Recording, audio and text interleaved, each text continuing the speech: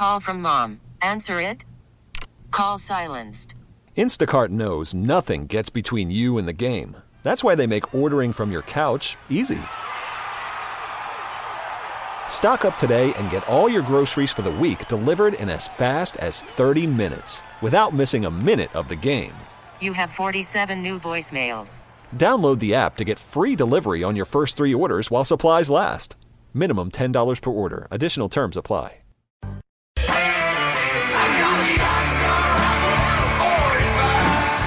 It's time for Come and Talk It with your host, Michael Cargill, brought to you by Texas Law Shield. Over the last decade, Michael has championed and supported the rights of law-abiding Texans to own and use firearms. He is the owner of Central Texas Gun Works, a veteran of the United States Army, and has achieved national exposure in such prestigious media outlets such as Forbes Magazine, Fox Business News, CNN Money, AOL, BBC World News, Huffington Post, and the New York Times. Cargill vigorously defends lawful gun ownership in this country without regard to party politics. And now, here's Michael Cargill. Good day, Austin, Texas, the live music capital of the world. Let's praise the Lord and pass the ammunition. Man, I tell you, Happy New Year, Austin, Texas. Oh, man. This has been a great 2018. We've had an exciting year. We're broadcasting live on 4 different stations. We're like just all around the Central Texas area. We're coming to you live an hour earlier. Normally we are 4 to 5, but today we're starting at 3 because I have a lot of information for you. I want to talk about the Texas license to carry handgun laws. I kind of want to give you a refresher on the handgun laws. We get a lot of phone calls throughout the day, the week, and people have some really strange questions. Questions like, can I shoot someone in the back? Questions like, can I open carry my handgun in my vehicle without a license? Can I just have the handgun, in the center console or like on the door of the vehicle, in the open? Or can I just, maybe just screw something, make something myself and just screw it in, a little doohickey there, and have my handgun exposed? So I want to talk about those little weird things because we get all those questions throughout the week. How do I go about getting my license? Do I need to do this? Do I need to do that? And then when it comes to use of force and deadly force, do I have to drag the body into the house? We're going to talk about all that stuff. I'm going to have Edwin Walker. He's a principal attorney with Texas and U.S. Law Shield. Edwin's going to be on the phone with us a little later. But we're going to talk about that and all the little quirks and everything. I've been teaching license to carry handgun courses for the state of Texas for quite a while. It's been, I want to say like 15, I think I started counting, 15, 20 years. It's been quite a while. Been teaching classes. And, we get so many people through our classes. We do them 3 or 4 times a week. This week alone, I did a handgun license course at like on Wednesday, on Thursday, on Friday, on Saturday, and today. And we had like 20 people in almost every single class. So a minimum of 20. So you're talking 100 people this week. So we do them quite a while, quite frequently, as a matter of fact. So I definitely want to, get into this, all the different quirks and all that stuff about the Texas license to carry handgun. I want to talk about all the ins and the outs, because we get people that come in, for instance, in the gun store and say, hey, well, if I have a handgun license, if I have the license, that automatically means that I can buy a gun in a gun store. Well, not necessarily true. Maybe we're going to find out from Edwin Walker, the principal attorney of Texas and U.S. Law Shield, because there's the license to carry handgun requirements. And then also there's the federal requirements from purchasing a firearm. So we're going to talk about that, and we're going to try to squeeze all this in 2 hours. Yeah, that's a lot of information. We're going to try to give you a refresher. We're going to try to give you all the ins and out, all the twerks and all that stuff, in a 2-hour time frame. And so, but the first hour, I'm not going to let you call in. I'm going to wait and let you call in, have you call in on the second hour. So right now, we're not going to take any calls or anything like that. We're going to hold all that stuff over to the second hour. But this week we lost someone very special in this community. We lost someone very special for the state of Texas. We lost someone very special in the United States. He was the oldest living person. Not only was he oldest living person, he was the oldest World War II veteran as well. And so Zach is going to tell us a little bit about Mr. Overton, our oldest living person, oldest living veteran that we lost this week in the United States, Texas, and Austin. Yeah, rest in peace, Richard Overton. So there is going to be a funeral for Richard, who died on Thursday in Austin at the ripe old age of 112, which he credits whiskey and cigars to his longevity. I say it may be genetics, but, he was convinced. So the funeral is going to be on January 12th, and it's going to be open to the public, too. He's going to be buried at Texas State Cemetery on Navasota Street in East Austin. That's about a half mile from the home that he lived in for 72 years. His plot is located on the east end of the cemetery on Monument Hill, and that's going to be next to his cousin Volma Overton Sr., who was president of the Austin chapter of the NAACP. And the Cook Walden Funeral Home is handling the service. However, details regarding the burial have not been made final. The family is asking that in lieu of flowers, that you make donations to Honor Flight Austin, which sends military veterans to visit memorials erected in their honor. Contributions can be made at honorflightaustin.org. So Richard Overton was born on May 11th, 1906 in Bastrop County. He enlisted in the U.S. Army in September 1942 at Fort Sam Houston near San Antonio. He served in the South Pacific from 42 through 45. He served in Hawaii, Okinawa, Guam, and Iwo Jima. And he was the oldest World War II veteran, and he was beloved in Austin for his warm and welcoming nature and well known for his love of cigars. He had been hospitalized with pneumonia at St. David's Medical Center for over a week before he was admitted into the rehab facility on Christmas Eve, and then he passed away on Thursday. Now, Zach, there's also, there's more to that, because it's going to be a big celebration. It's just not a memorial, it's a big celebration, right? Yeah, what I saw was it's basically going to be 3 parts. I'm trying to find it again here, but let's see. Yeah, because there's a memorial, there's the memorial, the burial, and then there's going to be a celebration. Wow. Afterwards. And this is a really big deal, because this guy was the nicest person, loved by everyone. It didn't matter what political party you're part of. It didn't, none of that stuff mattered at all. Mr. Overton, the oldest living person, the oldest World War II veteran, was just, he was a rock star. He was a total rock star. He was, and you got to meet him, right? Yeah, absolutely. Man, and he had a lot of guns too. He had guns, and I'm still, I'm just wondering, now that he's left us, I swear some of those guns were actually prohibited. I didn't have the heart to tell him that, I'm just sure. And so some of those, I'm pretty sure, some of those he wasn't supposed to have. But it's just, he was an awesome guy. He really was. Yeah, he was, and I'm kind of bummed that I didn't get to go with you to meet him again. We were planning on going to visit him in January. Yeah, because our plan was to actually do a show with Mr. Overton on the show and all that stuff.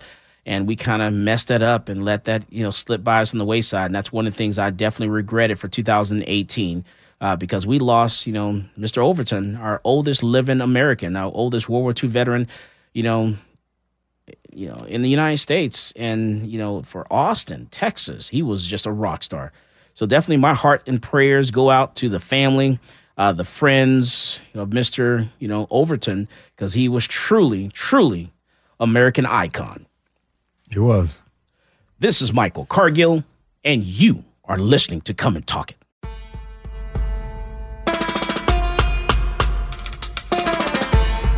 Hello, this is Gerald Daugherty, and I'm the Precinct 3 County Commissioner here in Travis County, and you're listening to Come and Talk It.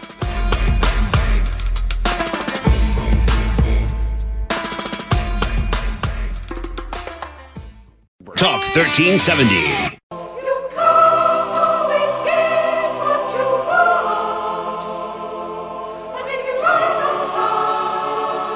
Welcome back to Come and Talk It. And now here's Michael Cargill. All right, so the oldest World War II veteran has just passed away, and we will also be discussing the most popular questions regarding the Texas handgun laws with Texas and U.S. Law Shield Principal Attorney Edwin Walker. I want to answer all those questions for you today. We're going to run through like a refresher course. We're going to do this real quick.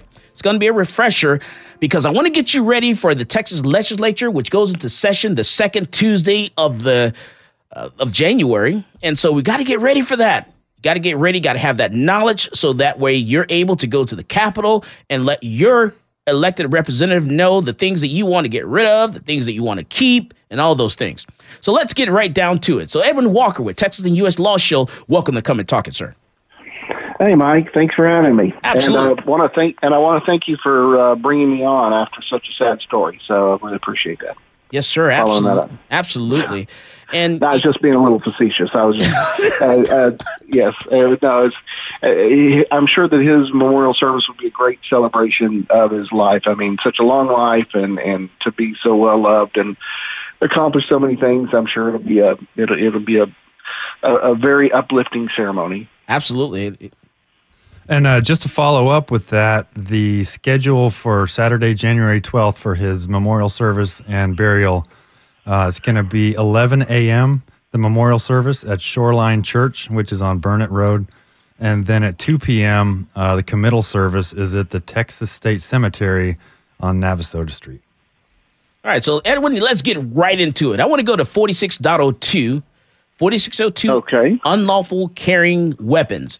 Now, 4602 is a section that talks about where you can have a handgun in Texas and you don't need a license for it. So where you can have your handgun in Texas, you don't need a license.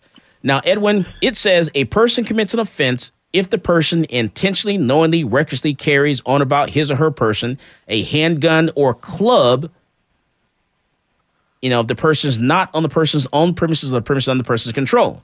So, kind of what does that mean? Yeah, well, it's a statute that tells you where you can carry a handgun or club, basically by omission. Because I need for people to keep in mind, and as lawyers, this is the way we always think about laws, is that everybody has to remember that here in the United States, because we have freedom, the law doesn't really permit you to do anything. You don't need express permission to do something. What you do is you can do anything you want. You do anything you want unless it's explicitly prohibited. And so, what 4602 is to be read as is that, you can't carry a handgun or a club, but then it lays out the areas, it says these areas are not included in prohibition. And those areas, of course, are any property that you own or are in control of. So you don't have to own it. You just have to be in control of it, and that control can be temporary, it can be permanent, it can be by contract, it can be by lease. Okay, so for instance, so for Edwin, what about if I'm at work? I'm at work. Do I have to have my license in order to have my handgun at work? Well, if you're in control of those premises, obviously if you own the premises, then they're yours.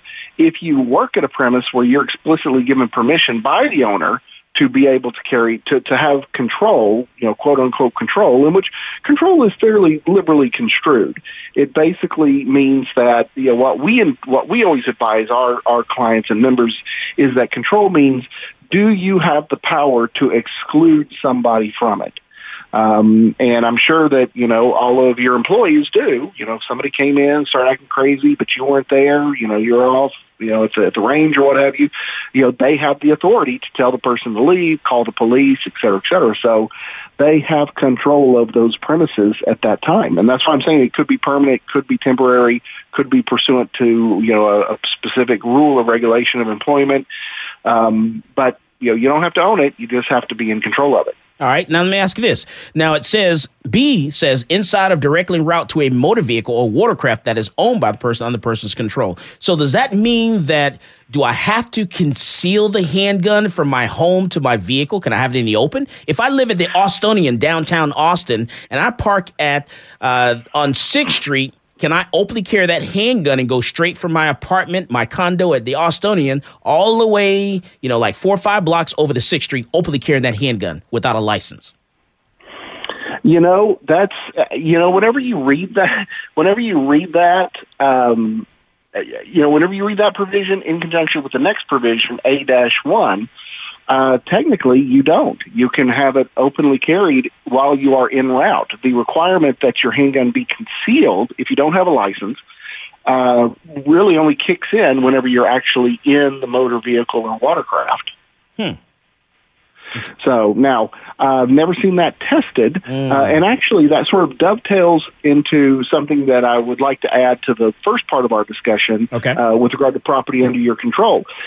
Several years ago, there was a case where the police were called to a condominium complex. They walked into the condominium complex. They saw a guy walking around with an openly carried handgun, and they were like, "Hey, you can't do that."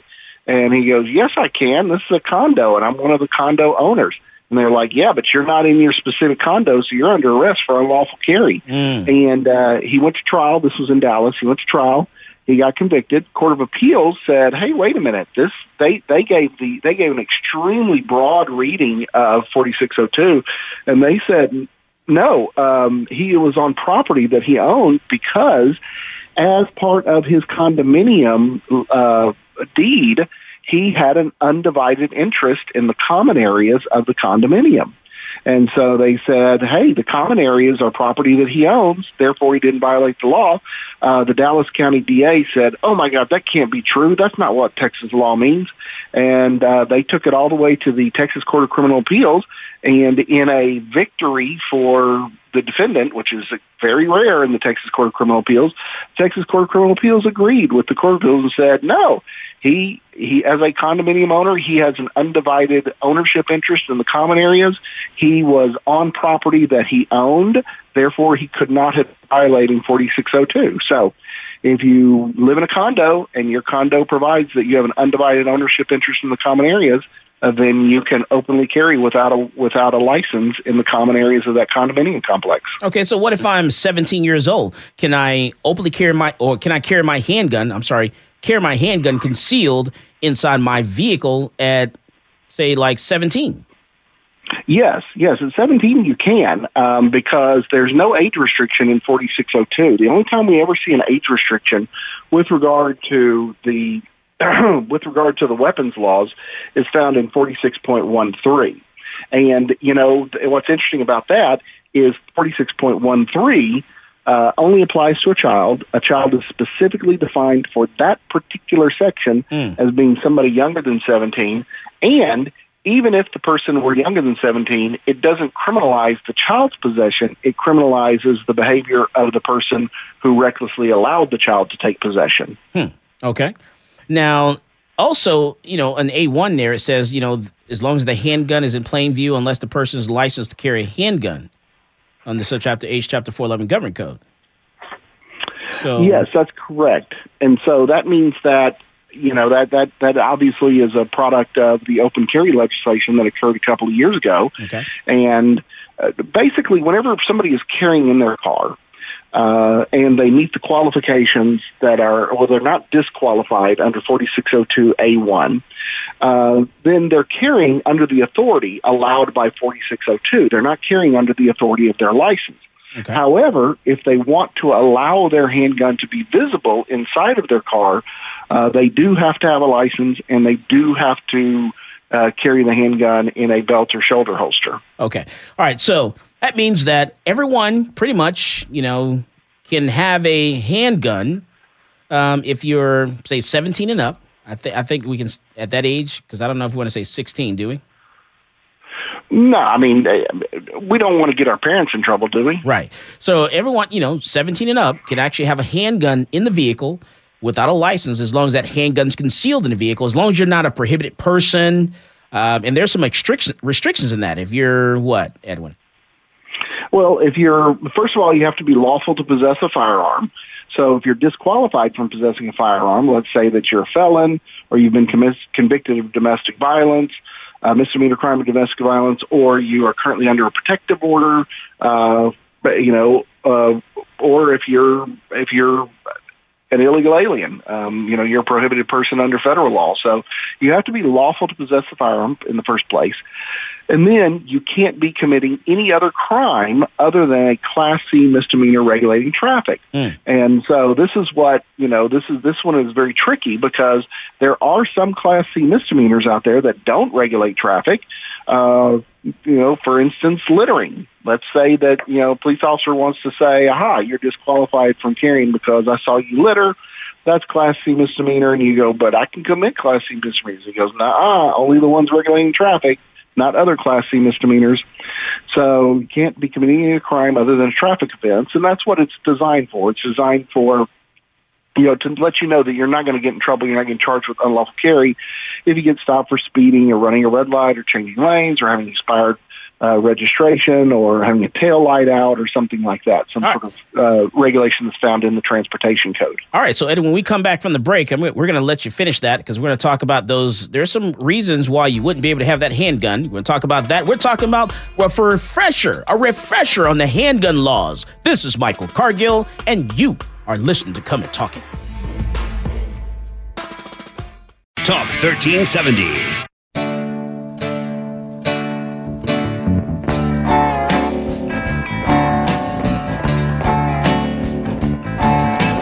Shotgun Willie sits around in his underwear, biting on a bullet. Welcome back to Come and Talk It. And now here's Michael Cargill. Yeah, that's right. This week we lost our oldest World War II veteran and the oldest person in the United States, Mr. Overton. He was 112 years old. And so he passed away this week. And his celebration is going to be when, Zach? It's going to be Saturday, January 12th. So we get to say goodbye to Mr. Overton on Saturday, January the 12th. He was a wonderful guy. But this week, you know what? We're talking about, we got a special. This is a 2-hour special. We started a little earlier. We started an hour earlier. Caught some people off guard there. That's right. The early bird gets the worm. But we're talking about the Texas handgun license laws. We're giving you a little refresher on the laws, trying to get you ready for the session. Because the state of Texas, we go in session every odd year. So we're getting ready for that now. We're trying to educate you on what some of the laws are. And Edwin was talking to us about 4602, every way that you can have a handgun in Texas without a license. And so, Edwin, what about some of those people that can't have that handgun, in the vehicle? So, you wouldn't be able to have a handgun in the vehicle if it's not concealed, or you're committing a crime, I should say. You're actually committing a crime if it's concealed. If it's not concealed, if it's not concealed. Correct. And like I said, we can't have prohibited persons. So if you're a felon, then you're going to be charged with possession by a felon.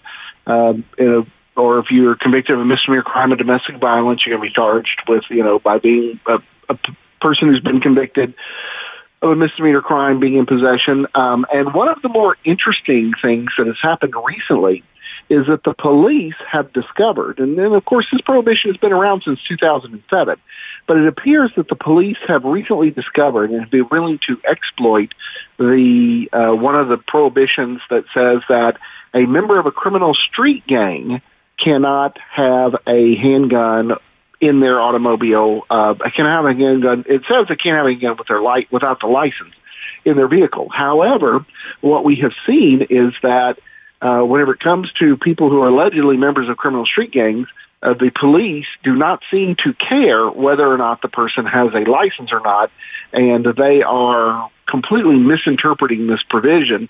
And we are aware of several people who have been, quote, members of criminal street gangs, but are not prohibited persons, and so they have their license to carry. They just happen to belong to an association that the police at one time put on this list that's maintained by the DPS, and it's another one of those secret lists, a lot like the TSA no-fly list. These organizations get on the list. Nobody really knows how they get on. It's just an allegation made by a police department somewhere, and who knows how you get off. Wow. But yeah, we've seen that. There's been convictions of people who did not have licenses, and we've seen arrest of people who do have licenses. Of course, having a license makes you completely exempt from 4602 at all. So they should not have been arrested, but they were. And we have yet to see anybody convicted, but we have seen some arrests and some prosecutions, and we're waiting to see how this is going to wash out because, of course, they are 4602 doesn't apply to those individuals. Okay, so basically, you cannot have a handgun in the vehicle, or you're committing a crime with that handgun in the vehicle if it's not concealed. If you're committing a crime. For starters, like you get a DWI, then that's unlawfully carrying. And then also if you're a member of a street gang, then that's unlawfully carrying. So let me ask you this, Edwin. So what if I'm traveling? If I'm traveling and I'm going to West Texas. I live in Austin. I go to West Texas. I don't have a handgun license. Can I openly carry my handgun in the vehicle and go from here, Austin, Texas, all the way to Midland, carrying that handgun in the open? That's one of those great questions because it is something that's been debated for literally at least a century. So I won't say centuries, but at least a century. And that is because whenever Texas first created the law that outlawed the possession of a handgun outside of your own property, one of the very, very first exceptions that was created was an exception for traveling. And that was created way back in the 1870s, and it still exists today in 46.15 B2, which just simply says that 4602 doesn't apply if you are traveling. And that's it. There's no definition of traveling. There's no perimeters of traveling. But I will say this.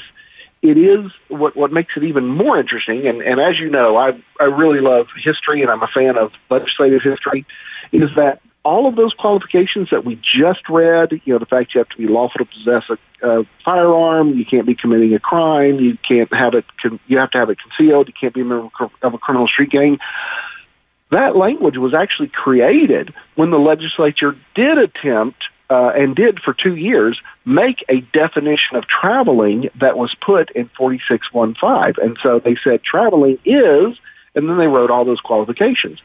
Well, it turns out that a lot of district attorneys who were very, very much against the idea of unlicensed individuals having handguns in their car. I mean, these were some big time DAs. There was the Harris County DA at that time. The elected DA came out against it. He held a press conference in which he had about a dozen other DAs with him, elected DAs, and they said, hey, this is an exception. It's a defense. We are still telling our police officers to arrest anybody they find with a handgun in their car and they don't have a license, and then it's going to be their job to come to court to prove that they fall under this traveling exception. Wow. And in a very interesting plot twist to all this, this upset two very distinct and different groups, both the Texas State Rifle Association and the ACLU, the American Civil Liberties Association, who got together, and they say politics makes strange bedfellows, but the TSRA and the ACLU both jointly authored a paper that was submitted to the legislature about how this DA action was violation of the spirit of the law, the letter of the law, and that the way you fix it is that you don't create a definition of traveling, but you move that traveling description to the actual application portion of 4602, which means that before a DA would be allowed to press charges against somebody for unlawful carrying, they have to have evidence that shows that they were disqualified under those four qualifications in 4602. So, okay, long answer. That was a long answer. But to wrap it up, traveling still exists. And so since it no longer has a statutory definition, we have to look at how it's been interpreted by case law over the centuries, since it's such an old law. And that's where we get these ideas when people, they hear these urban myths and they say, well, I'm traveling if I stay overnight. or I'm traveling if I cross 3 county lines, or I'm traveling if I go more than 50 miles from my home. And the thing about it is that all of those answers are potentially yes, because since traveling does not have a statutory definition, we have to look to the common law, how courts have interpreted, and courts have held that it's a very fact-specific issue. So even if you do cross 2 county lines, even if you do travel, more than 50 miles, if you do it habitually, the courts have held that that is not traveling. It has to be sort of a unique situation where where you're going from one place to another, and so you have to develop these facts to where you can say, I'm asserting the defense of traveling. It's a fact issue. It gets submitted to the jury. If the jury believes you're traveling, then 4602 doesn't apply to you. None of those disqualifications apply to you either. Wow. So if I'm traveling, then that means I can have my handgun in the vehicle and put it in that holster that's attached underneath the steering column. It does. And the holster doesn't have to attach to my belt or my shoulder. That is correct. However, keep in mind that one of the main rules, one of the main things that the courts have explicitly said that traveling is not, and that is doing it habitually. And so if you're going between 2 locations, regardless of how far, regardless of how many county lines you cross, if you do it habitually, if you do it regularly, then you are not traveling. Oh, wow. That's a thin line there. Yes, so it has to be somewhere where you're going special. Obviously, if you're going so if I'm traveling, business or pleasure. I'm gonna travel to Grandma's house for New Year's, and take Grandma to church. So then, and Grandma lives out in Midland, then I should be good. That's something I do every once in a blue moon. You should be good, yes. But let's say that you live in Travis County, but you happen to work in Washington County, and you commute every single day between Travis and Washington, even though you're crossing through, 4 counties at that point? Right. Even though you're crossing through 4 counties, it's something you do every day, so that would not be considered traveling. Wow. So it's best to get a handgun license in that situation. Oh, yeah. Getting a handgun license cures a lot of iffy situations. Okay. All right. So now let me ask you this. All right. So let's see. Now it says that, hey, if I can have it in a travel trailer, camper trailer, truck camper, motorhome, and a horse trailer, living quarters, so I'm good in those places without a license. So now let me ask you this. Okay. What about a scooter? Can I have a handgun on a scooter without a license? Well, is the scooter got a motor on it? So we love our little scooters. They charge those things up. So it has they charge them like in a...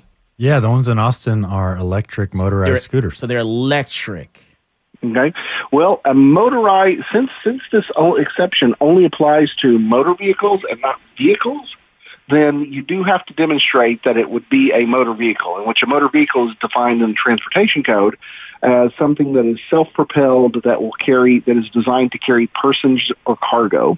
And so I think that, I think that if it's got a motor that's self-propelled, as in you don't have to, do the old Fred Flintstone and push it forward with your feet, I think it definitely is.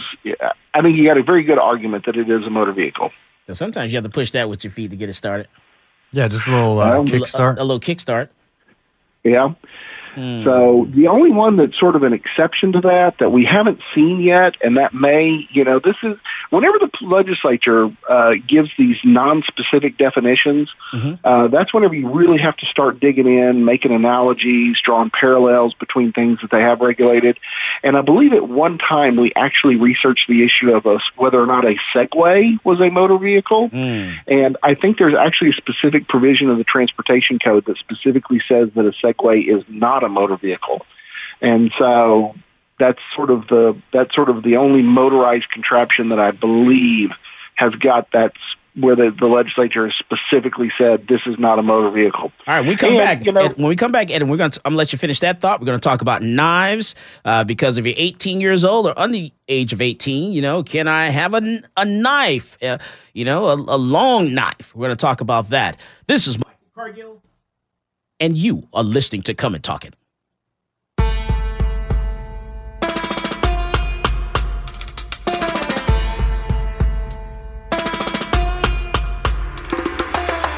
This is Brittany Glaze, and I get my global gun news from Michael Cargill on Come and Talk It.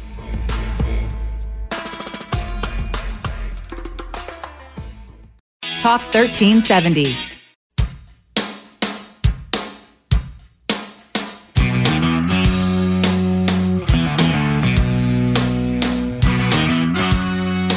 Welcome back to Come and Talk It. And now here's Michael Cargill. All right, so we're talking with Edwin Walker. He's with Texas and U.S. Law Shield. We're talking about a refresher. We're giving you a refresher on the handgun laws. We're talking about all the quirks, all the cans and cannots, and, well, what about this and what about that? And a friend told me, and I thought I heard on Facebook and Twitter, I saw this. We're trying to answer all of those questions for you today. Get you ready for the new year. All right, so Edwin, let me ask you this. All right, well, first, let me let you finish your thought there because you were finishing some stuff up there, and I want to make sure you finish that sentence. Okay. Well, you think you got it? I had finished. No, I was just talking about motor. We were just talking about motor vehicles. Okay. And the Segway is the only one that I think's been specifically defined as not a motor vehicle. Okay. Those little scooters that they have around Austin and we saw a few in San Antonio while I was up there. They're real popular in those scooters, boy. They're everywhere. They are popular. I would think that the difficulty would be that since isn't it required that you leave the scooter like in a public place? Yes. So if you don't have a license, right, what are you doing with that gun once you have to leave the scooter in a public place? Right, because there's no place to put it on the scooter. Exactly. And so, I was going to say, as I said, having a license cures everything, and you want to get your license from Michael Cargill. That's what I'm talking about. All right, so now, Edwin, I got a couple people asking some weird questions out there. Someone said, okay, I don't have a license. So can I take my handgun on a city bus or metro rail? I don't have a license. I'm traveling. Yeah, that's true, but you're not in control of the bus. So, no, you couldn't do that. Okay, what if I'm a passenger in someone's vehicle? I'm a passenger in their vehicle, and I'm just riding with them. We're riding around Austin right now. We're going shopping. Can I have a handgun in the vehicle and I don't have a license? No, you couldn't have a handgun in that vehicle either because it's not a motor vehicle that you own or are in control of. Oh, man. Yeah. You're just taking fun out of everything, Edwin. Yes. I know. That's why it's best to get the license. That is correct. You're absolutely right. All right, so and also you can't take your club on there either. No club. All right. Yeah. All right, so now let me ask you this. All right, so let's talk about knives because on September 1st, 2017, the state of Texas got rid of illegal knives. There are no more illegal knives in the state of Texas. I can have a Bowie knife. I can have a switchblade. It can be double-bladed, double-sided. It doesn't matter. I can walk down Congress Avenue and have it and just openly carry a sword. That's totally legal in Texas as of September 1st, 2017. That is correct. And so the knife, the knife lobby, and there is a knife lobby. There's a knife lobby. So I met him. He's a really nice guy. The knife lobby they really did an exceptional job of showing how you roll back these ridiculous laws that regulate certain things. In this case, regulated the possession of knives. And so what they did was, they went after, they first said, why on earth are switchblades prohibited? Because keep in mind, switchblades were on the 4605 list of prohibited weapons. You could not possess a switchblade even in your own home. So if you had a switchblade, if you had a knife that opened either through mechanical or centrifugal force, you could not. That was an illegal weapon. You would be prosecuted for having that illegal weapon in the event that you were found in possession of a switchblade, regardless of where you were, even if you were in your own home. And so they said, this is ridiculous. And the legislature agreed. They said, this is ridiculous. It was put in there in the 1950s. It was a result of, overhyped stereotypes of what, teenage criminal gangs, basically, the streets were being overrun by, the Sharks and the Jets from West Side Story. And so they said this is a ridiculous prohibition, should have never been put in there. And so they rolled back the switchblade provision. So then there was no more restrictions on switchblades. All right, so Edwin, let me ask. Okay, go ahead. I'm sorry. Well, and then it fell under the definition of illegal knife. And so still, the law said that you could not carry a knife that was an illegal knife, that either had a double edge, that had a blade longer than 5.5 inches, that met one of these ridiculous descriptions of being either a dirk, stiletto, poignard, or dagger. So couldn't have those. Those were illegal. Well, the knife lobby finally got rid of those definitions and said that, the only type of knife that exists now is a location-restricted knife, and that is only going to be location-restricted to those places that are off-limits, basically the same places that are off-limits for firearms under Texas Penal Code 4603 and 46035. Okay. What if I'm 18? What if I'm 17 years old? I'm 17. How does that knife law affect me going about my day? Well, if you're 17, that means that you cannot carry around a location-restricted knife. So it's restricted to you walking around with a location-restricted knife. So that means if you're 17, you cannot have a knife where the length of the blade is over 5.5 inches. Well, yes. You cannot be carrying around. Be carrying around that type of knife. So once you reach 18, then you can carry around swords, machetes, et cetera, et cetera. But until then, as somebody who's under the age of 18, you're going to have to limit yourself to knives with 5-inch blades. So that means that I need to be careful. If I let my nephew or my niece drive my vehicle, and I have my Bowie knife in the vehicle, and they drive my vehicle, and they're 17 or 16 years old, I got to be careful about that. Well, no, because you still have the places where they're allowed to have even location-restricted knives. And, if somebody takes a look at the statute A-4 in subsection 3, a person who is 18 can still have a location-restricted knife on their premises or premises under their control, their motor vehicle or watercraft, or directly under the supervision of their parent or legal guardian. Okay, so even if they're 17, they can still have that location-restricted knife in the vehicle. Correct. Okay. If they're in control of the vehicle. If they're in control. Okay. So let me ask you this. I'm 18 and up. And if they're driving it, they're in control. Okay. What if I'm going to a handgun class? Because that's a place where the gun's going to be used in that activity. Can I have the handgun in the vehicle and I'm a passenger in the vehicle? Well, handguns you can. It's another one of those exceptions under 46.15. And so 46.15 says that you can carry, if the weapon is one of those that's used in a hunting or sporting activity. Okay, so as long as it's an activity where the gun's going to be used, then I can take that handgun and have it in the vehicle as a passenger. But if I'm not going to an activity where the gun is going to be used, that handgun's going to be used, then no, I cannot have it in the vehicle without a license as a passenger. Correct. And keep in mind that, since this is all fact specific, I don't want people to get freaked out and go, oh my God, I can't have it.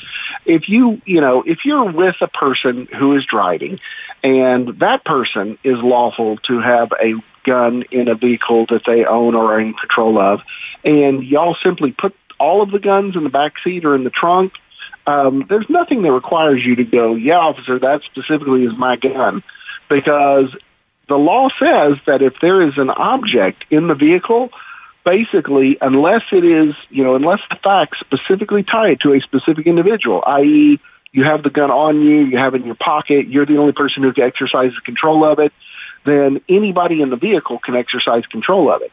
And so, therefore, since the driver, who's in control of the vehicle, who presumably owns the vehicle, can be argued to be in control of the firearms, then be assured that they're not going to single you out and arrest you specifically as the passenger for unlawfully carrying. Okay. All right. So, wow, man, that's a lot of stuff. Anything else you want people to know about 4602? Because I think we took a long time on that. That was a lot. Yeah, well, 4602 is the big law. I mean, that's whenever you talk about handgun laws, whenever you talk about handgun laws in the state of Texas, you have to start with 4602. Everything affects 4602. So, even your license, the exceptions that we've talked about, it all starts with 4602 because that was the big argument, of course. I'm sure you recall several years ago whenever they passed open carry, and there were some open carry advocates that said, well, police can't stop me if I've got a license, I'm open carrying. And the thing about it is police don't know you have a license, because having a license is an exception to 4602 under 4615. That's 4615 B6. But the thing about it, the officer doesn't know you have a license until you actually show him you have a license. So if he sees you open carrying and he knows that open carry of a handgun is prohibited under 4602, then he's got reasonable suspicion to stop you, to investigate, to find out if he can develop that into probable cause that you are violating 4602.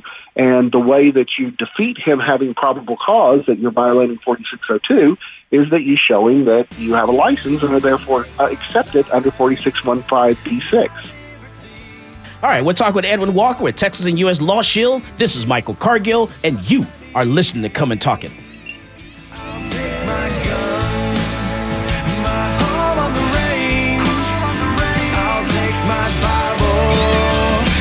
Keep your change.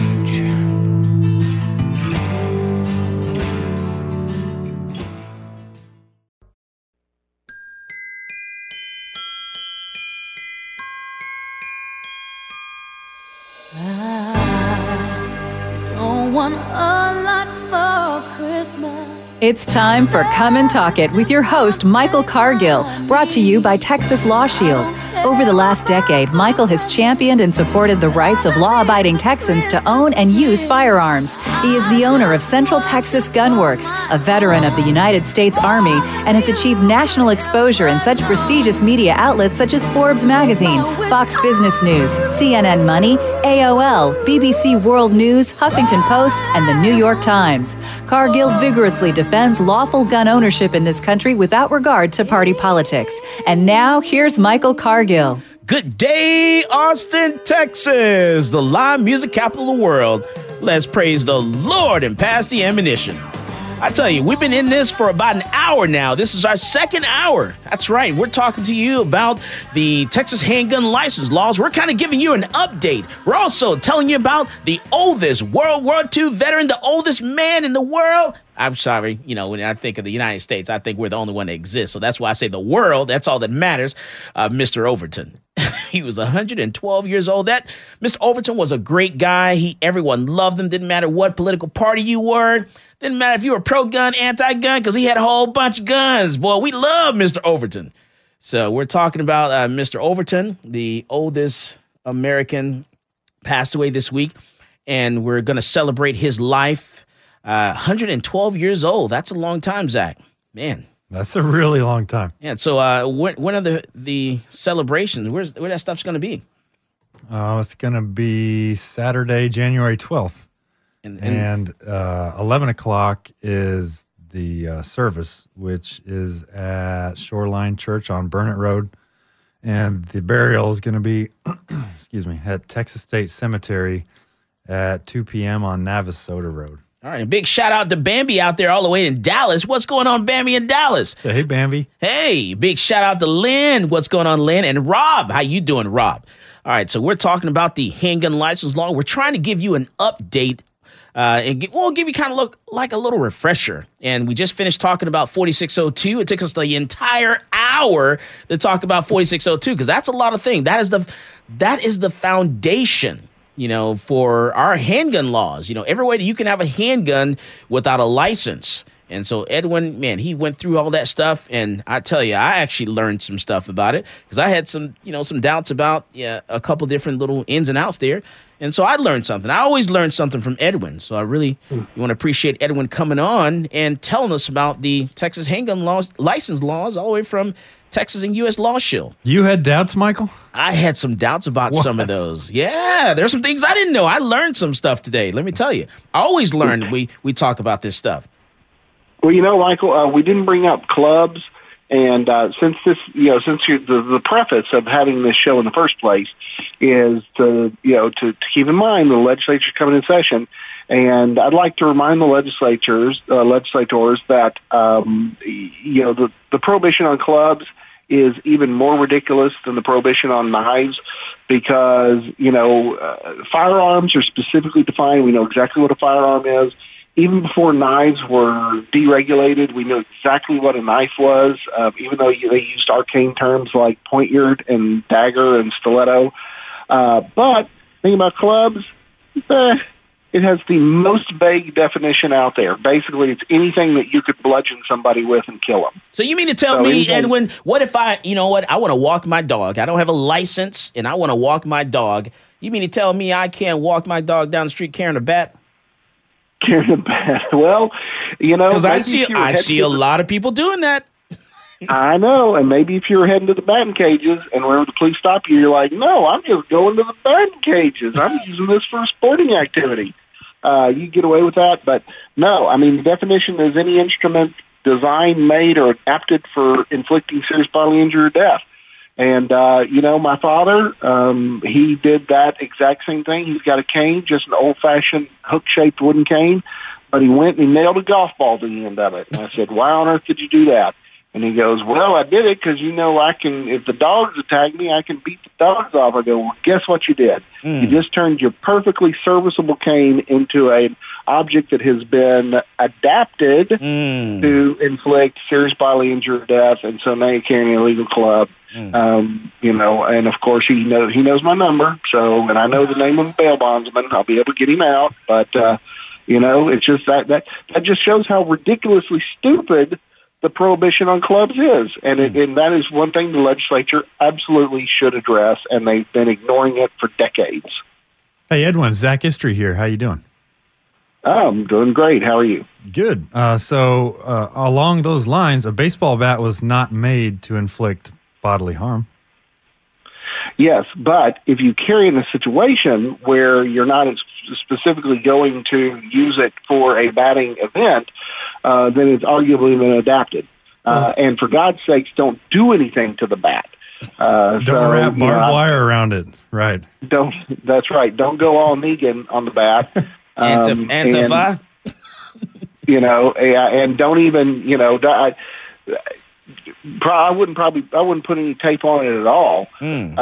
But you want to avoid any argument that in that particular situation, because that's the thing about it is that basically anything can be a club at any time. It depends on how you, and of course, if you're using it, then the minute you take a swing at somebody with it, then you have adapted it for inflicting serious bodily injury or death. All right, so because you're not swinging at the ball. All right, so everyone, let's move over to 4603. Places weapons are prohibited. Now, all the places where weapons are prohibited. Now, this section here says a person commits an offense if the person intentionally, knowingly, or recklessly possesses or goes with a firearm, a location-restricted knife, a club, or a prohibited weapon. Yes, and so these are, and what they're talking about is, we know that handguns are prohibited in these locations if you don't have a license. Okay, so if you don't have a license, that's why this is really the only section of Chapter 46 that uses the term firearm instead of handgun, because 4602 talks about handguns. 46035 talks about handguns being carried under the authority of a license. 4603 addresses all firearms, so this would include your rifles and your shotguns. So you cannot take a rifle, shotgun, handgun, or a location-restricted knife, that is a knife with a blade over 5 and a half inches, or a club onto the physical premises of a school or educational institution on the grounds where an activity sponsored by a school or educational institution are being conducted. You can't take them on a school bus or a school van, or if there's a car driving to a school-sponsored activity, and you cannot carry these weapons onto the premises of a polling place on Election Day. That includes early voting as well. Can't take them into the offices of a court or into a government court or offices used by the court. And, of course, that specific prohibition right there is currently being litigated by the Texas General vis-a-vis one Michael Cargill. And so perhaps we will get a true definition or a true restriction or some sort of parameters on what is a governmental court or offices utilized by the court. Yeah, because what a lot of people don't know is that case actually goes to court the second week of January. So the second week of January, we're not going to find out then. I think the judge will probably take some time to decide or to give an answer. But as of right now, it's scheduled for us to go to court the second week of January, our lawsuit against the Austin City Hall. So that case could set the stage for the entire state of Texas. Yes, and that's being pursued by the Attorney General, not just in your case, but also in a case arising out of Waller County, which I'm intimately familiar with. And in both of those situations, both of the governmental agencies, the City of Austin and the county government of Waller, hold that thought, Edwin. We're talking with Edwin Walker, Texas and U.S. Law Shield. This is Michael Cargill, and you are listening to Come and Talk It.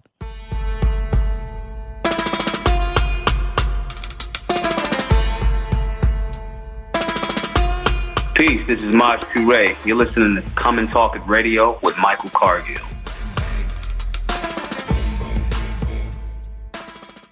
Talk 1370.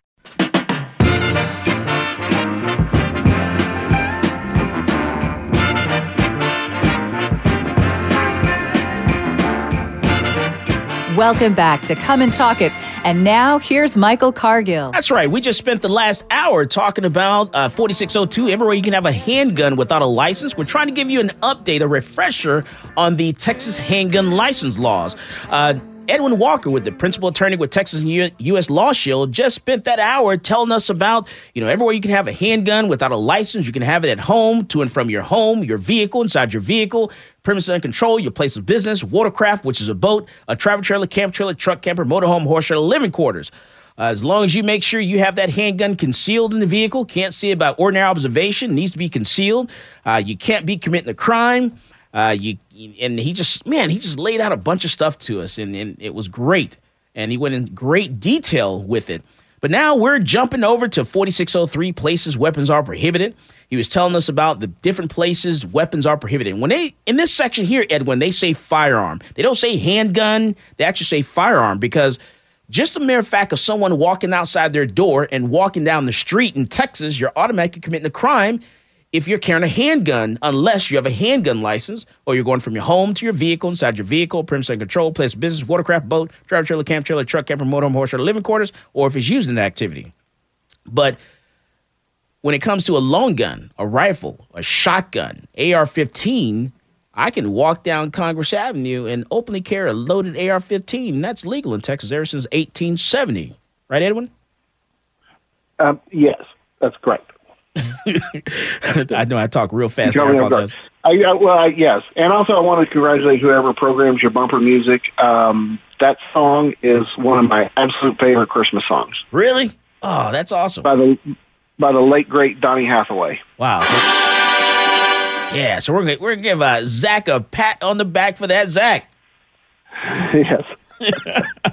All right, so 4603, places weapons are prohibited. All right, so firearms, we're talking handguns and long guns, and then it adds location restricted knives. Now that came into place, Edwin, right? Because of the UT stabbing. Well, I don't know if it was directly because of that, but I think that whenever the knife lobby was doing such a good job, I think that they said, well, if we're not going to let clubs in these specific places, maybe we ought to put location restricted knives on there also, because, blades of less than 5.5 inches are not prohibited, so you still carry those on these prohibited places. Okay.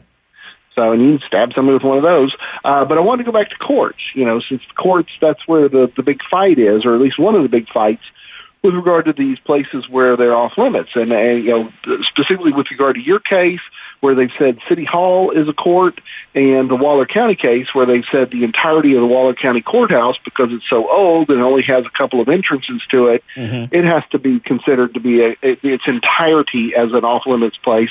And the Attorney General's office has they have previously released opinions, in which opinions are not binding, they're just simply opinions, that court and office used by the court are specific portions of buildings, and that therefore this prohibition is only specific with regard to the actual courtroom or the offices used by the court, the judge's office, the court clerk's office, the court reporter's office, the bailiff's office, those offices.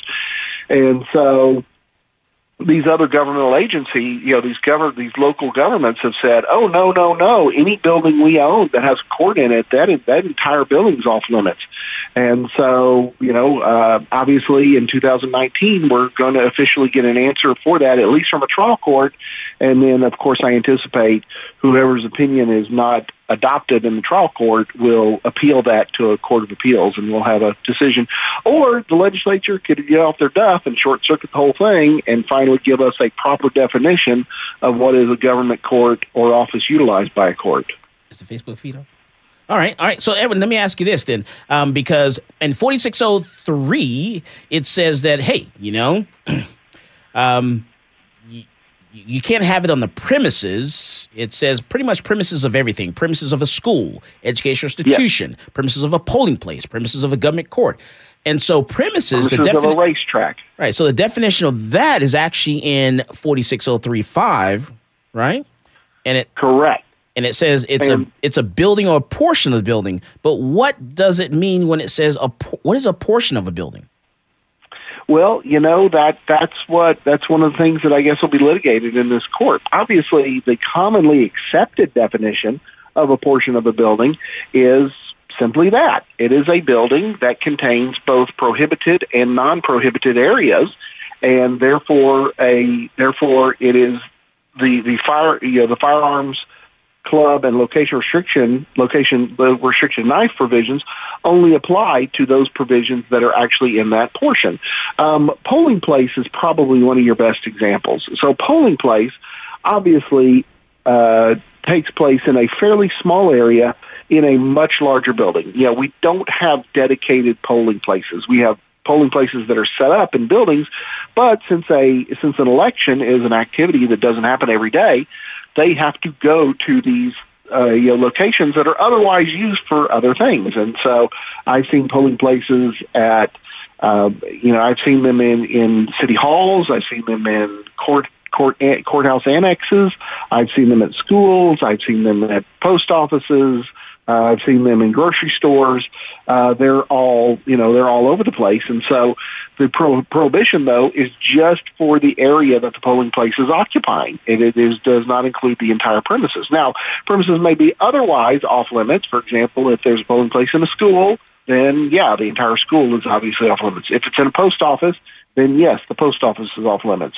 But if it's in a place that's not otherwise restricted, then only that little portion of the building that's currently being used as a polling place would cause somebody to be in violation of 4603. Okay. All right. So now, Edwin, so 4603, it covers a lot of stuff also, because it gets into, just like you just said, the premises, building a portion of the building, of those different places there. Now, I got someone that and a couple of weeks ago, whenever we talked about new bills, of course, there was one of those bills that has been filed that is hopefully going to, Senate Bill 117 is hopefully going to bring some sort of limitation and definition to that first prohibition as to, what is an educational institution and what is, what kind of areas does a school-sponsored activity encompass. Okay. Now, someone just asked us, and by the way, our call-in number is 512-543-2284. That's 512-543-2284, which is 512-543, come and talk it, CATI. All right, so Lynn asked, she hoped this isn't a dumb question. You know what, Lynn? No question is a dumb question. All right, so she says, but how can people own a gun without a license? And how can they buy a gun without a license? That's because, people buying guns hasn't been prohibited yet, either on the state or, either on the national or state level. And so they just go into a gun store, and it's been one of those, you may say, well, buying a gun is not, it's not one of those exceptions under 4615, in which it's not specifically an exception in 4615, but it is one of those things. It's one of those areas where there has been a common law, court-created exception that you can have a gun if you're in the process, you can possess a gun without a license if you are in the process of it being part of a commercial transaction. Okay. Or if you're taking it to get repaired, you're taking it to get repaired or bringing it home from getting repaired.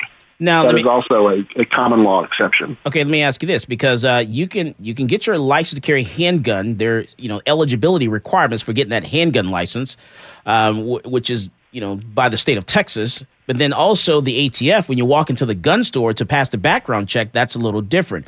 Are there any stipulations in there where I can get a license to carry handgun, but I still can't buy a handgun or a firearm from an FFL dealer out of the gun store? Well, that's a good one, isn't it? It's going through, and of course we're dealing with two different types of laws. The laws regulating who can lawfully purchase a handgun from or purchase a firearm from an FFL are governed under 18 USC Section 922. Okay, and so one of the restrictions is that you can only buy a handgun from a dealer who is in the state where you reside. Okay. So I could not go to Louisiana and buy a handgun from an FFL. I can buy a rifle or shotgun from an FFL in Louisiana, but I cannot buy a handgun from a FFL without it being sent back to a Texas FFL, who I then can actually take possession of it from. Okay, and then I'm specifically asking about, now I'm gonna let you answer this on the other side of the break there. I'm talking about, are you under indictment or any information in any court for a felony, or have you been convicted of in a court of a felony or any other crime which the judge could have imprisoned you for more than 1 year? And let's say you got deferred adjudication or something like that, and then, you can get a handgun license, but can you buy a firearm from a gun store? So we're talking with Edwin Walker. He's a principal attorney with Texas and U.S. Law Shield. This is Michael Cargill, and you are listening to Come and Talk It.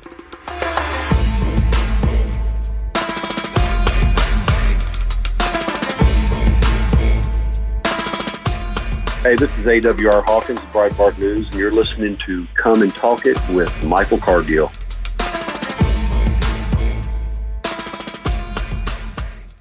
Talk 1370. All right, you chipmunks. Ready to sing your song? I'll say we are. Yeah, let's sing it now. Okay, Simon? Okay. Okay, Theodore? Okay. Okay, Alvin? Alvin? Alvin! Okay! Welcome back to Come and Talk It. And now here's Michael Cargill. That's right. We're talking about the Texas handgun license laws. We're kind of giving you an update on the laws, giving you a little refresher, trying to get you ready for the for session 2019. We're going to go there to the Capitol. We're going to talk about some of these bills. We're actually going to get some things killed. We're actually going to support some bills, some pro-Second Amendment bills, and we need to stop some anti-gun bills. So we're trying to give you a little refresher, trying to educate you and refresh your mind on what the laws are and get you ready. All right, so Ed was talking to us about 4603 places weapons are prohibited, but we stepped off and we're talking about something different. Yeah, well, we were talking about eligibility, and eligibility as it coincides with the ability to purchase a gun under federal law. Correct. I believe. Yes. And so, of course, one of the first things with regard to eligibility is for getting an LTC is that you have to be eligible to purchase a handgun under federal law. Okay. So all the prohibitions that exist to somebody purchasing a handgun under federal law, those are all thereby incorporated into your eligibility to get an LTC. Okay. All right, good. So for example, being an illegal alien is not specifically a prohibition, is not specifically a disqualifier under your eligibility requirements under 411-172. However, you could not lawfully purchase a firearm under the federal law, and therefore it is a disqualification under an eligibility requirement. Okay. All right. So now I know you specifically asked about deferreds. in which deferreds are kind of interesting. Deferreds do have kind of an interesting kind of situation because deferreds, under federal law, a deferred is treated as it is given the same value under federal law that it has under the law of the specific state that gave the deferred. Mm-hmm. So here, for example, in the state of Texas, you can get deferred for a felony, for a Title V felony. You can get deferred for an aggravated assault, a felony aggravated assault. And, once that deferred period is over and the indictment against you has been dismissed, then you are perfectly lawful to get a gun, to buy a gun from an FFL. You're not disqualified from purchasing a gun from an FFL. Because you've never been convicted of a felony. You got deferred. It was dismissed. You were given, a deferred, the indictment was dismissed, it's gone away. However, under the eligibility laws for the LTC, a deferred for a Title V offense, which that's an assaultive type of offense, a deferred, even though you're given a deferred, even though the conviction you're not convicted, it's not on your record as a conviction, but specifically, the Texas legislature has said for LTC eligibility purposes, mm-hmm. that deferred will be treated as a conviction, and you are permanently ineligible for getting your LTC. Oh, wow. Okay. All right. So in many ways, the qualification to get an LTC is more strict than the eligibility to purchase a firearm from an FFL. Oh, wow. Okay. All right, man, I'm looking at the law here, and I swear in the law book they've done like a typo or something. They've actually added, I'm looking at the version they have posted online, and it looks like, they put churches on the 4603. It's listed on the 4603 there on page 50 when it should be on the 46035 when we're talking about churches and things of that nature. I don't know if you ever noticed that. Yes. No. But I don't believe that's a typo. I think if you, Okay, go ahead.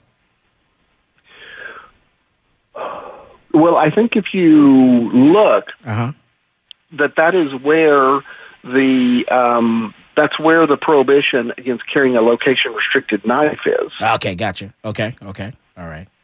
So what they did was, see, that shows that I'm letting you know that I haven't looked at the new version. I have it all memorized in my head, but I haven't looked at the new version, actually in the book. Right.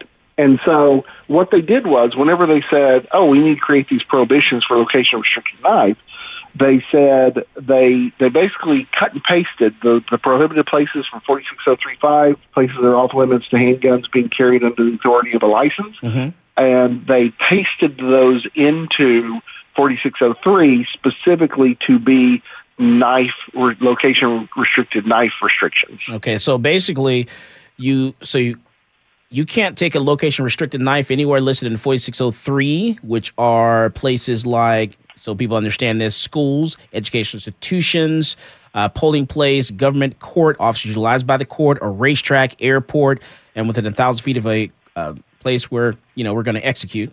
And so they also said, okay, then you can't carry that location restricted knife also in a church, a bar, club, and all those places as well. That's what you're saying. Correct. That's under 4603A-1. Okay.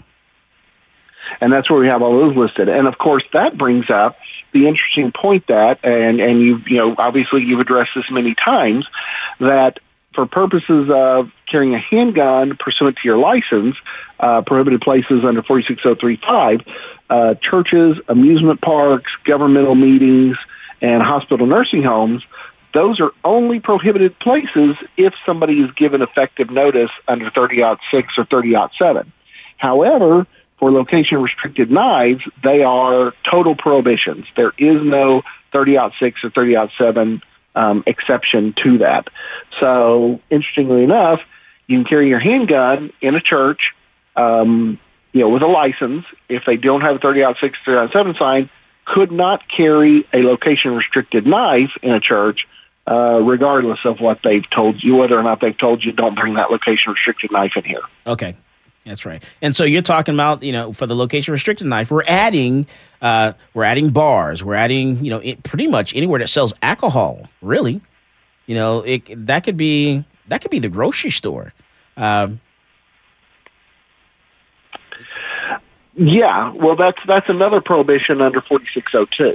Okay, right. So 4602, subsection C says that you can't carry, you can't carry your handgun, can't carry your handgun, can't carry your location restricted knife, can't carry a club in a place that sells alcohol, and that, of course, any place that sells alcohol, even if it's not what our license holders know as a 51% place, any place that's licensed to sell alcohol will have to post a sign notifying folks that if they are not lawful to carry a handgun and they bring it into a place that sells alcohol, any place, grocery store, convenience store, liquor store, regardless, if they bring in their handgun without a license, they're carrying a location-restricted knife, or they're carrying a club, then that is going to be a felony. Okay. And that's what people a lot of times refer to as the blue sign. Gotcha. And then so also they add in there, schools, college, professional sporting, events. They add in there correction facilities, hospitals, and then amusement park and the church, just like you just said. All right. So anything else you want to throw in there, Edwin, about 46035? I know I just jumped to 46035 that quick. Okay. Yes. No, 46035, one thing that people should remember is that it only applies if you're carrying under the authority of your license. So if you're not carrying under the authority of your license, then you're not committing a violation. And the big ones of those is that, of course, we always think of, whenever we talk about 46035, we think of it in the context of places where license holders can't go. But also remember, it regulates conduct. It also says that a license holder cannot display their gun to another person in a public place outside of their holster. That's a conduct. That's not a That's not a location restriction. That's a conduct restriction. Well, let me ask you this, Edwin, because we can't carry while intoxicated. That again is a conduct restriction, not a location restriction. Okay, so when we look at this case in Midland, Texas, and I'm curious of what your thoughts on that, the mattress in the alley case. With the family standing in the alley in Midland, Texas. I don't know if you saw that video where they're arguing. Yeah, I think that was in Abilene. Abilene, okay. And so, what's your take on that case? Because they're in the alley with the family shares an alley. One of the family members put a mattress in the alley, and they're both in the alley and they're arguing about that. And you see the dad, he's got a pistol in his hand, and the son's got a shotgun. And the other homeowner, doesn't have a weapon at all. And so, what's your take on that situation and how that played out? Well, it is a defense to displaying your handgun to a third person in a public place if it is done as a lawful use of force or use of deadly force. And so, delving down into use of force, use of deadly force, what he's going to have to show is that he was not in violation before he shot the guy. Now, of course, since he used deadly force, he is going to have to show that at the time he used deadly force, that he was reasonable in, that he had a reasonable belief that he was in imminent danger of death or serious bodily injury. But before that, in order for the DA for him to argue that he was not in violation of the law before that, because the DA is going to go, you were unlawfully carrying your handgun. He's going to have to demonstrate that he was not unlawfully carrying his handgun, either because that was property that he owned or was under his control, or that he had a license, and the reason that he was displaying his license to another person in a public place was because it was a legitimate use of force situation, and he was doing it pursuant to Texas Penal Code 9.04, which does allow people to display weapons if their sole purpose in displaying the weapon is to cause apprehension in the other person that they will use deadly force if necessary, and the display of the weapon itself is not an act of deadly force, but is in fact an act of force. All right, so when we come back from the break, I want to ask you about a little bit about use of force and deadly force. We're not going to get into it like I really want to. We're going to have to save that for another show, but there's some questions that some people have out there, and I'm going to throw those at you. But then I also want to come back and talk a little bit more about 46.035, unlawful carrying of a handgun by a license holder. I want to get into that a little bit more real quick, but then touch on use of force and deadly force really quick. All right, so we're talking with Edwin Walker. He's a principal attorney with Texas and U.S. Law Shield. We have on January, what's that date that we're going to have Mr. Overton's funeral? January 12th. All right, so January the 12th is going to be Mr. Overton's funeral, and they're going to have his celebration on that day. So hopefully everyone will come out and celebrate the life of Mr. Overton, who's 112 years old. He was America's oldest, living person, oldest living World War II veteran. And so we're going to come out and celebrate his life, his legacy. He was a rock star here in Austin, Texas for us. So we're going to come out and celebrate that. This is Michael Cargill, and you are listening to Come and Talk It.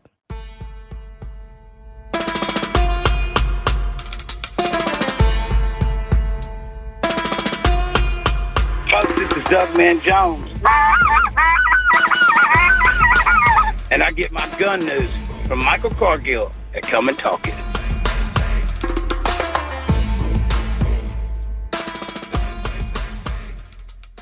Talk 1370.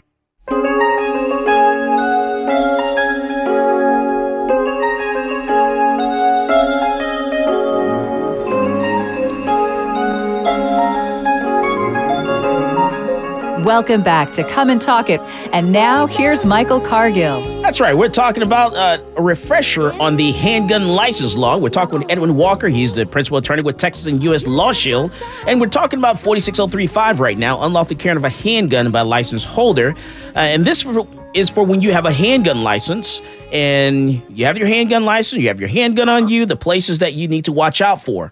And so Edwin was telling us about, some ins and outs of that. And then also, Edwin, this is a section that talks about open carry, because the state of Texas, they have not given us a definition of what a holster is. They didn't think about the ladies when it came to holsters, at all, and about open carry. So it says, hey, I can, if I have a handgun license, I can openly carry my handgun or conceal carry my handgun. But if it's in the open, it has to be in a holster that fits in belt or a shoulder holster. Go ahead, Edwin. Yeah, well, it has to be a belt or shoulder holster, and you're exactly right. And you yourself are extremely familiar with the legislative process, and of course, this is a product of compromise. And a lot of times they mess up laws whenever they begin to compromise. And prior to open carrying being passed, this holster requirement came up, and they were like, we got to make sure it's carried in a holster so people aren't just walking around with the guns in their hands. And so, it initially started off as a holster that had retention effects. And so they said, well, it has to be a retention holster. And I believe I even saw one version of the bill that said that it had to have 2 points of retention. And there's a lot of guns that they don't even make holsters that have 2 points of retention for a particular type of handgun. And so they said, well, we're going to get rid of the retention requirement, but we still want it to be a holster. But do we want it to be all holsters? And then they were like, no, just belt and shoulder holsters.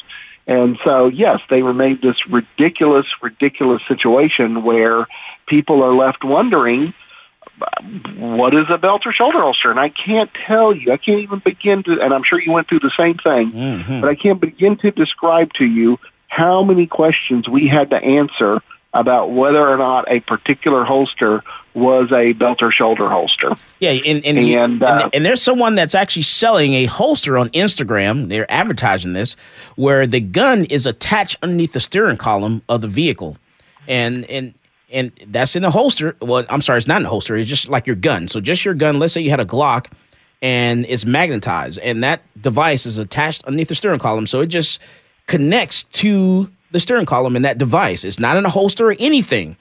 And people are buying that thing and carrying it around Texas. Yeah, I commented on that Facebook post telling them basically it's illegal in Texas.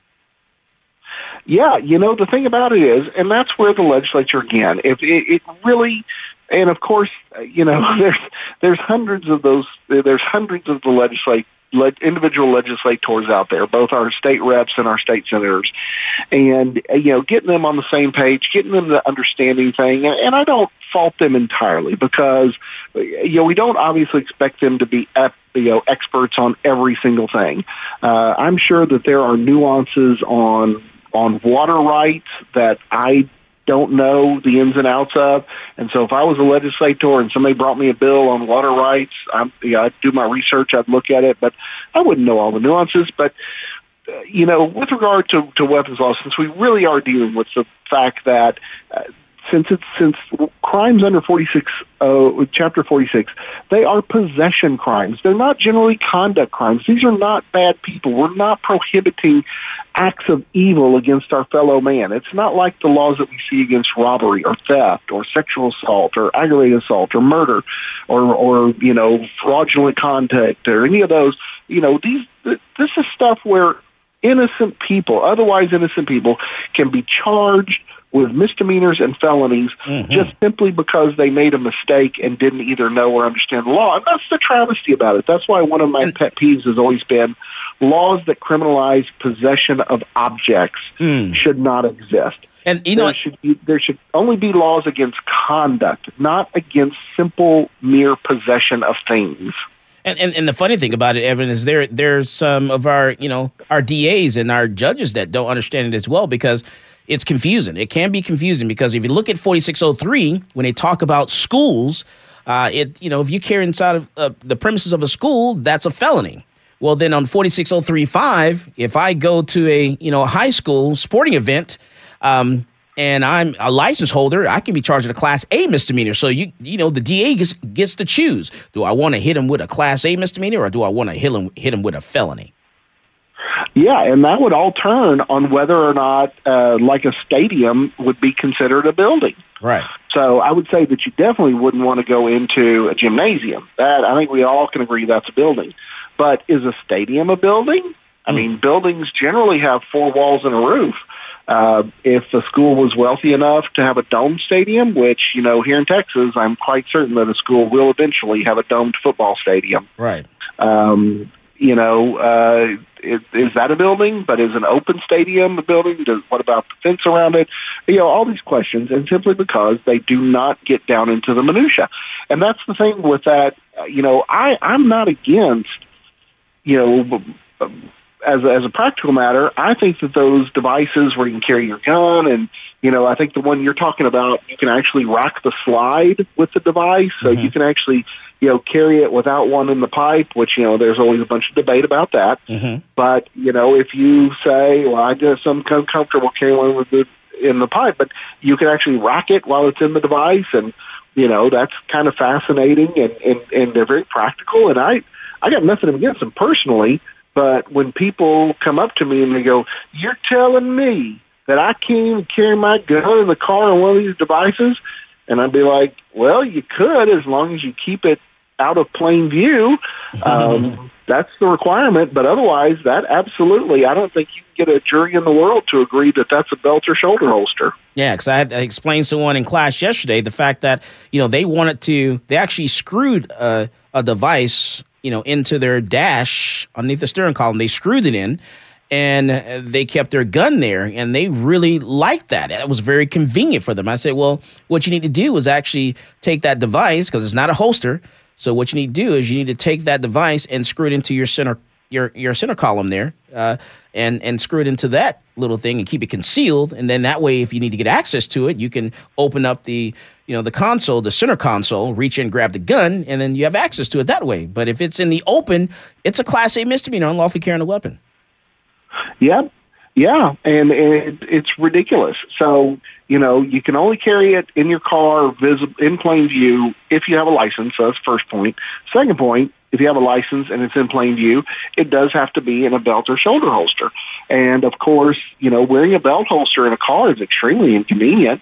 But, that's what the law says. And really all it had to do was say it, must be carried in a belt or shoulder holder unless you're in a motor vehicle or something to that. It's something that could very easily be fixed. But Right. You know, unfortunately, and the thing about it is that, like I said, these laws under 46, Chapter 46, in many ways, they trap the unwary, they trap the person who's lawful, who wants to be a lawful person. And, you know, the thing about it is that there are 80,000 police officers in the state of Texas. So those are 80,000 individuals that can directly affect your ability to stay out of jail and can eventually affect your firearms rights. And they get to act with discretion. You know, I've seen plenty of officers that are just, they're nice guys, and they're like, look, I don't want to ruin somebody's life. I'm only after bad guys. I only want to catch people who do other people harm. So, you know, so if I see that you've got your gun in one of those contraptions, maybe I tell you to take it out. Maybe I tell you, give you a warning that that's not really technically lawful. But, you know, unfortunately, I think those types of officers are kind of a dying breed. And instead, we got officers that are like, I enforce the laws. I enforce all the laws equally. It doesn't matter what law it is. I'm going to take you to jail if I think you're violating the law. And, you know, that's really an unfortunate situation. And there's another thing that we're facing, Edwin, and that's from like DPS, Texas Department of Public Safety. They're training their new troopers. They're saying that, hey, if the handgun is not on the person in a holster, a belt holster, a shoulder holster, and they have a handgun license, it's not on their person, it's not on them, then they're committing a crime. They're saying that you cannot have your handgun, sitting on the seat in a belt holster or shoulder holster and have a handgun license. And I actually disagree with that. Oh yeah, no, that's utterly ridiculous. Yeah. I would relish the opportunity to litigate one of those cases. Yeah, because they're telling people and man, we did our LTC refresher instructor course, and they didn't even want to discuss it. They say this is not up for debate. It's not a discussion at all. He was adamant in saying that. And I'm like, no, you actually can't. If you have a license to carry a handgun, you can have your handgun in the open, sitting on the seat in a belt holster or a shoulder holster. And they were like, no. I was like, no, you're wrong. Sorry, you're dead wrong. Well, they did that exact same thing years ago when they first developed the instructor curriculum for CHLs. Whenever they were instructing all of the instructors to tell their students that they couldn't have a single drop of alcohol in their system, otherwise they were carrying while intoxicated. All right, Edwin, which is absolutely not true. And we're going to finish this conversation another time. Edwin, thank you very much. Happy New Year to everyone. Be safe. Drive safe. Don't drink too much. If you're gonna drink, don't carry a gun. Leave it at home. As always, more guns equals less crime. Go out there and buy yourself a gun. You've been listening to Come and Talk It with Michael Cargill.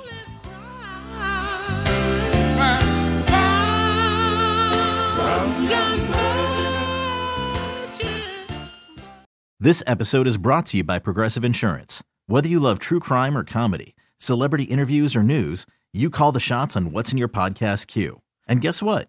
Now you can call them on your auto insurance too with the Name Your Price tool from Progressive. It works just the way it sounds. You tell Progressive how much you want to pay for car insurance, and they'll show you coverage options that fit your budget. Get your quote today at Progressive.com to join the over 28 million drivers who trust Progressive. Progressive Casualty Insurance Company and Affiliates. Price and coverage match limited by state law.